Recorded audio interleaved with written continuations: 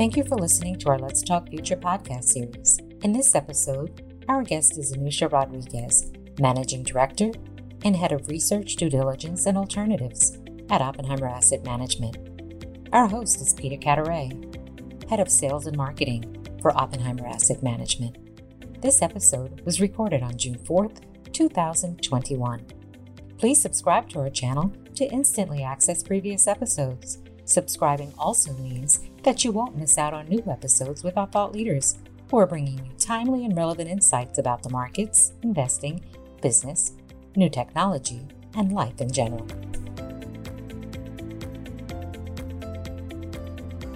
Thank you for joining us. This is Peter Cataray, Head of Sales and Marketing for Oppenheimer Asset Management.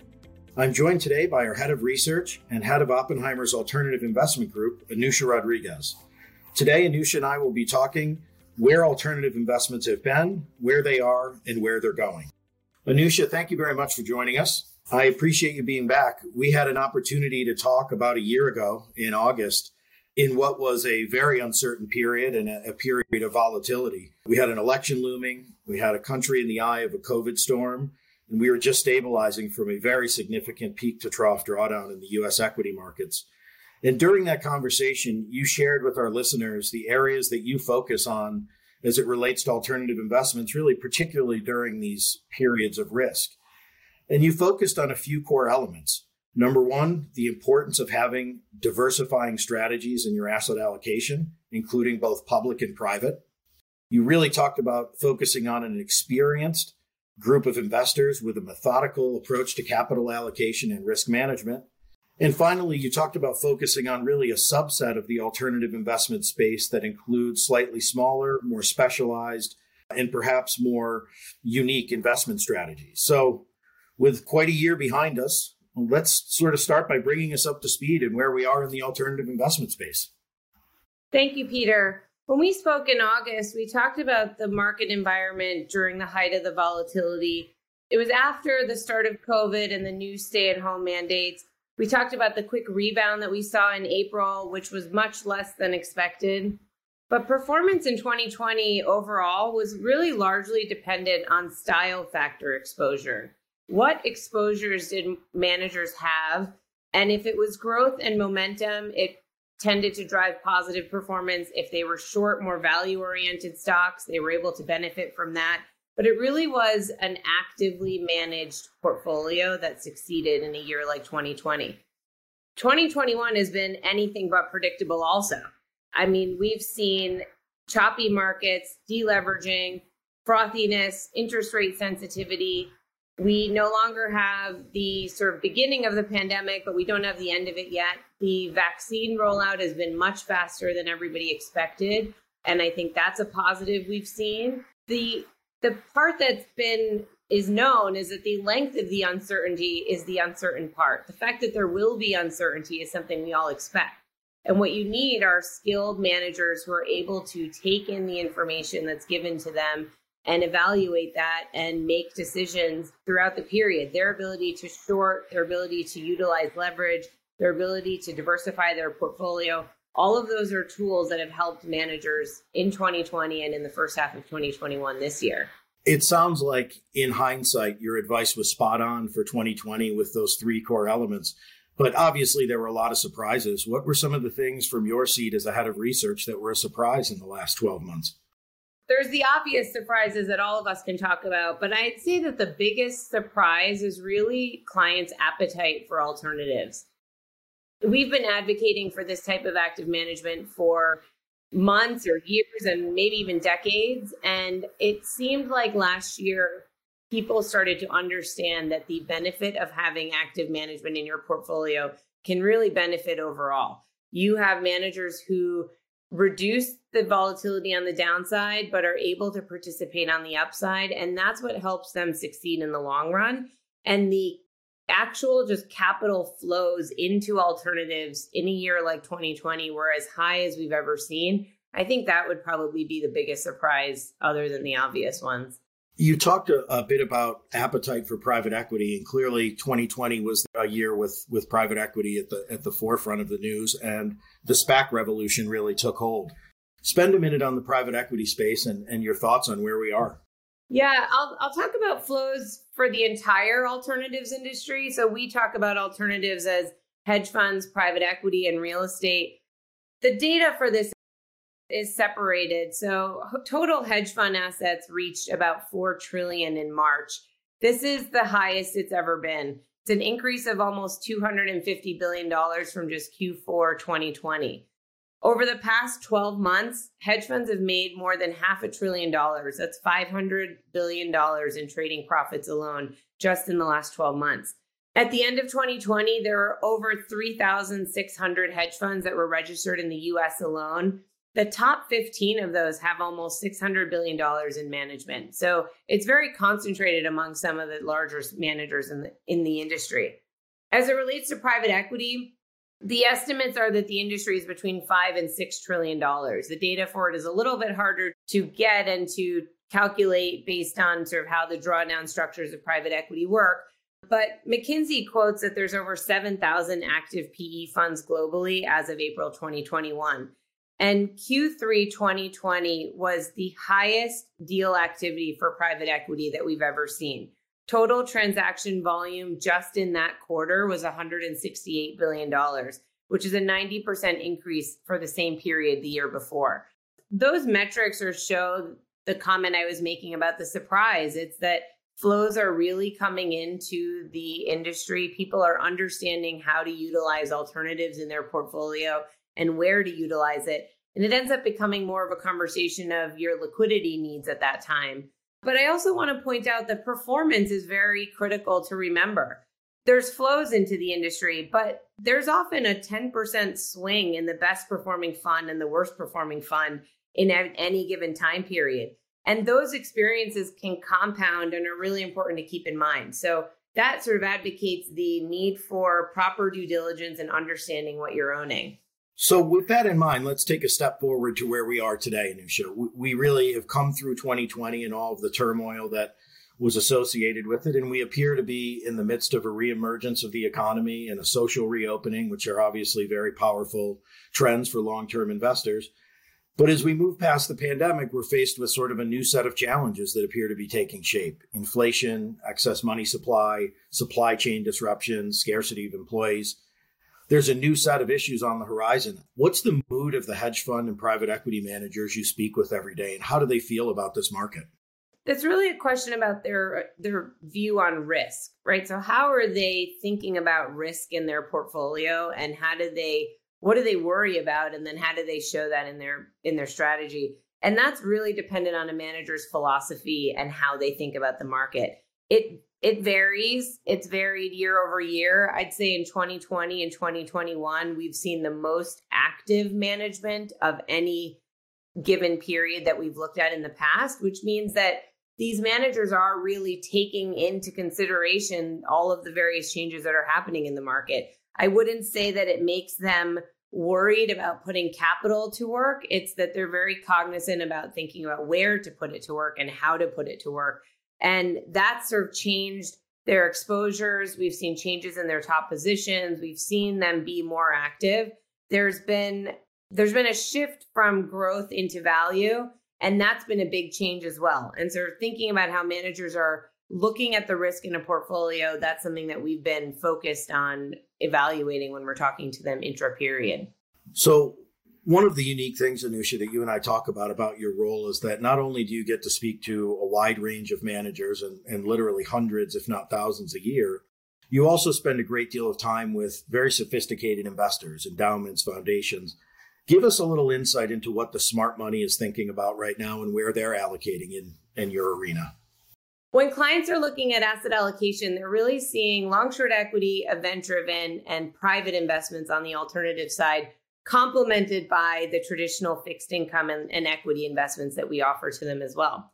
On the alternative side, long-short equity to us has been a combination of managers who are broadly looking across sectors or narrowly focused on one specific sector. We're finding a portfolio of 3 to 4 or 5 long-short equity managers really creates the right amount of diversification to participate in that space.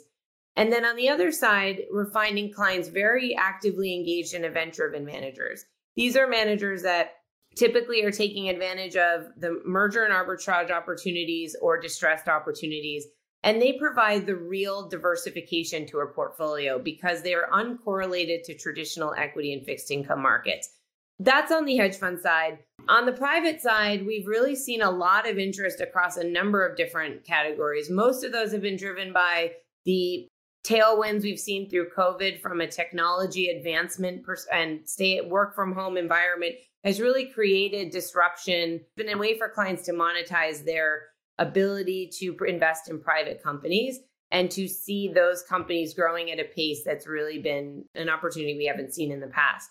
Another angle that's been really unique for the clients that we've been speaking with are opportunity zones. And it's particularly important to have that conversation today because it was a program that was put in motion in 2017. From 17 until now, there have been various terms of the program that have been beneficial to clients to make investments. And one of the biggest opportunities of that expires at the end of 2021.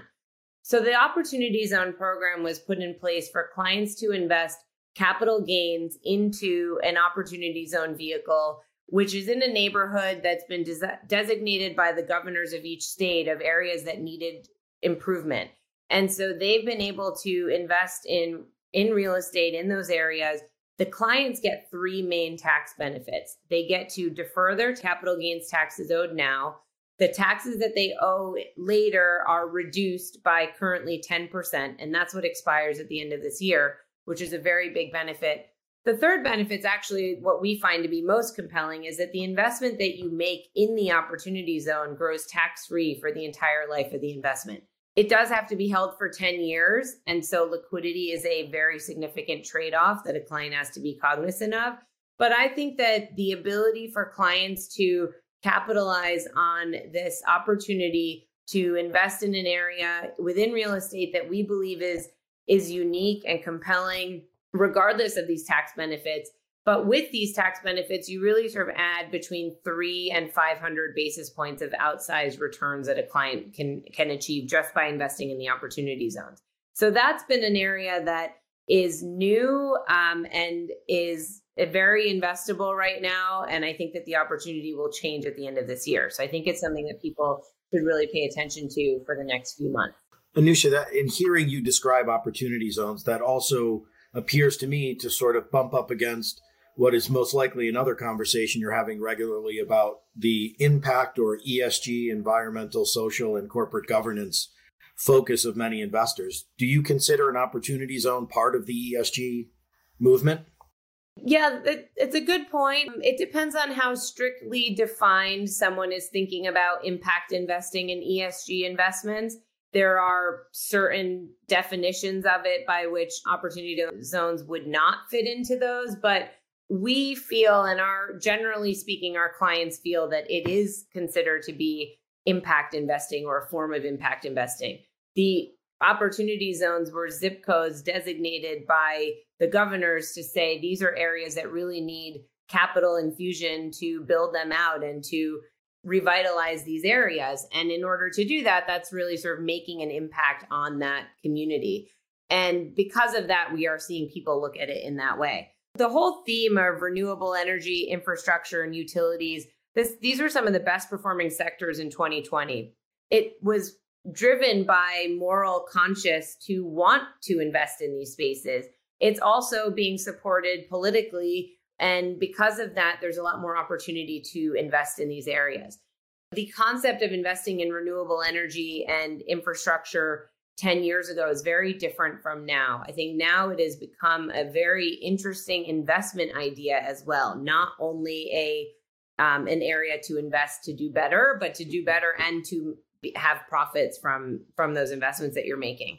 The cost of renewable energy is dipped lower and below the cost of traditional sources like coal over the last decade.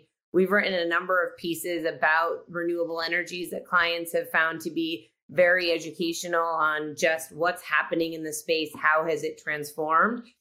And the pro-climate agenda and additional infrastructure spend that we expect from the current administration really should augment the clean energy sector and the improvements that we're going to be able to see there. And so I think that the ESG and impact investing, along with opportunity zones, really sort of round out what clients are looking for in a portfolio now.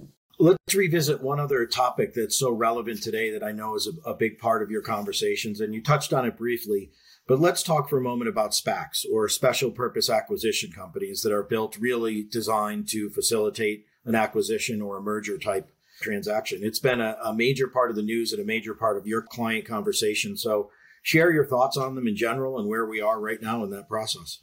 Yeah, so I think the whole SPAC revolution or revitalization really has created opportunity for private equity in a way that we hadn't seen in the past.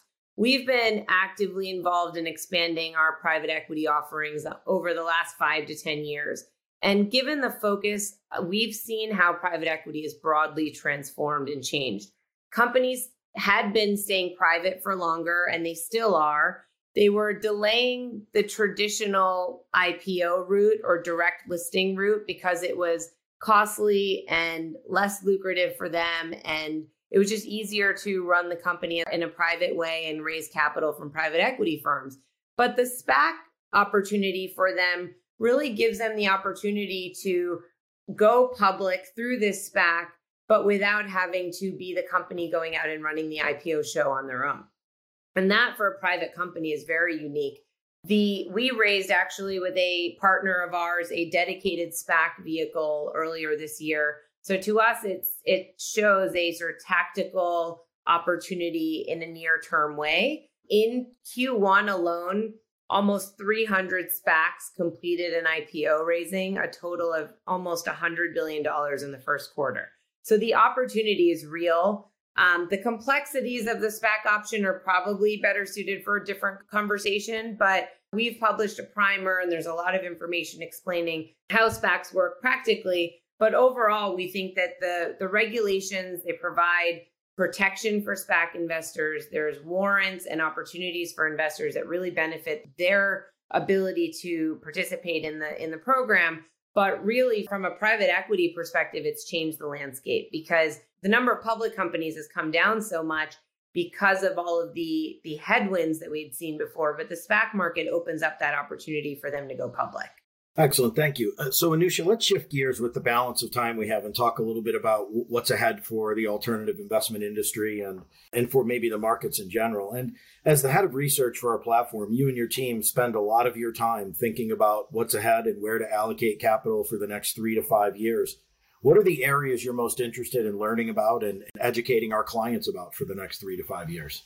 The post-COVID landscape is really going to be critical to evaluating how managers are able to obtain information, how they're able to trade their portfolios. Evaluating that will take time to see what types of themes and sectors and companies really stand out. I think the near-term winners were obvious, but the longer-term winners will take some time to sort of play out in the market. And that evaluation process by my team and the research team will take time. But we'll continue to advocate for diversifying managers within event-driven multi-manager and multi-strategy funds have really proved to have some of the better performing strategies in 2021. They're able to move capital faster than you are able to if you're not part of a multi-manager program. So those are things that we're looking at very closely. We are always looking at managers that are not in the crowded headline positions. We think that there's a benefit to investors to get exposure to these types of managers and when they're not impacted by broad industry events. For example, the beginning of 2021, we had the Reddit and GameStop situation. We had the deleveraging of Archegos Capital, and none of those impacted the managers on our platform because they aren't in those types of trades. And that is really important for us going forward. I guess my next question about looking forward would be, we've seen dramatic structural changes to the public markets over the last several years. We've seen the number of public companies shrink dramatically, and we've seen a tremendous growth in private markets. Does this change the way a young company raises capital going forward? Do you think the trend in private equity will continue to be so powerful as we look ahead? I do think that younger companies, they remain private if they can benefit from added funding and expertise and support from pedigreed private equity firms. Probably, yes, that they will continue to stay private for longer. But the SPAC conversation we had, there is a window now of a way to go public without the challenges of going public immediately or direct listing. So I think that there's going to be a couple different options for these younger companies to look for, and it will create a lot of opportunity within the private space. I mean, there's a lot of capital to deploy in private equity, but there's also a lot of opportunities where to deploy that. And I think that a client would need to really think about what are the various options there are within the private landscape and how you can think about the liquidity risks you're taking and the sector exposures you're having, and think about longer term what sort of impact we're looking to have in a portfolio. So for us, we've done a lot in the technology space. We've tended to focus on later stage growth companies because we do think that in a 12 to 36 month period, there will be some form of an exit. It's either a buyout or an IPO typically. But we've also looked at the very opposite end of that spectrum of early stage VC, where the IPO conversations are not even part of the conversation because they're so far out. And it is probably some sort of strategic partnership that will be the outcome for those very early stage companies. And I think that the way people think about private equity is changing. It's really an equity allocation that you're deciding to partake in. It's just less liquid.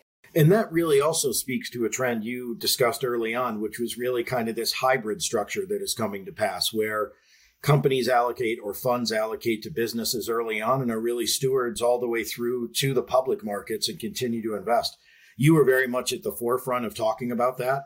Where is that development in the industry? Crossover capital. So someone who's knowledgeable on the private side can help them go public, but also stays with them while they're public. Those are the types of investors that companies really are looking out for now, because when they go public, they want to be with somebody who they believe will help them thrive as a public company as well. The time when they list to go public is really for them the start of a new chapter. It's not the end of the private story. It's just a continuation of it. And that's really something that I think has been a change in the industry. You're seeing a lot more funds that are typically invested in public markets, participating in the private, and the other way around as well. And I think that that's something that we'll continue to see. So, Anusha, I want to conclude our conversation with a question I know you're asked a lot by clients, but as our head of research, you spend a great deal of time both doing individual fund and manager research, but also participating in the asset allocation conversation with clients. So I know this is a very broad general conversation or question, but is there a right allocation client should aim for in the alternative investment space generally? We start by saying that every client portfolio at Oppenheimer is a custom allocation. So any beginning allocations we propose, that's really just the starting point of the conversation. And then every single one is a custom allocation after that point.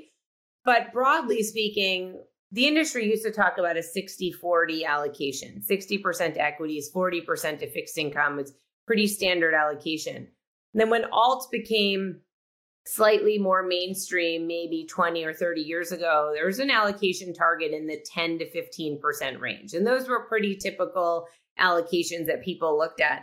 But if I look through to some of our client portfolios, we see them with 25 to 50% allocation to alternatives and sometimes even higher. And I know that sounds very high, and I'm sure probably too high to some people. But the reason is some of the comments I've made throughout. I mean, we think of long short equity and private equity right alongside a long only equity, a ETF, a mutual fund, a single stock. All of those are equities. So if you're thinking about your 60% equity allocation, the only thing limiting you from participating in long short equity or private equity or a single company private investment is your liquidity tolerance. And so if you don't have a near-term liquidity need, you're possibly able to allocate more to the equity side. And that's definitely true for the hedge fund side, because those tend to be monthly or quarterly liquidity anyway. So even if you do have a liquidity need, you're able to get your capital back fairly quickly. So that's sort of how we get to clients thinking about alternatives in a broader way. It's not really an asset class in itself. I mean, it's really a nomenclature of the legal structure in which you're investing in is a limited partnership. But we think you should look at what is in that limited partnership. If it's private equity or long-short equity, it should be thought of in that possibly 60% equity allocation. And then if it's private credit or some sort of credit arbitrage or fixed income arbitrage or distressed investment, those could be thought about in your fixed income allocation. And then really what we put in a diversifying strategies category is how we think of an event-driven fund. So something that is uncorrelated to equities and fixed income and should produce returns in an environment where equities and fixed income are not able to. Also, they wouldn't be able to keep up with the markets if the markets are up. But those are really diversifying strategies for us. And so, Anusha, as we conclude, first, I want to thank you for joining us and for sharing your insight and your experience. And it's clear to me that there are three core takeaways our clients should hear from this. Number one, the health of the alternative investment space is strong, it's growing, and there's real talent that you're being able to source in that area. I think you reiterated the importance of diversification very clearly, and something our clients should spend a great deal of time on. And certainly there's many interesting things on the horizon in the alternative investment space that you and your team continue to focus on. So thank you very much for joining us today. Thank you, Peter, for having me. Thank you for listening to this episode of Let's Talk Future. Don't miss the next episode where we'll explore a variety of market-moving ideas and perspectives, bringing our firm's financial thought leadership directly to you. Please hit the subscribe button today. Thank you.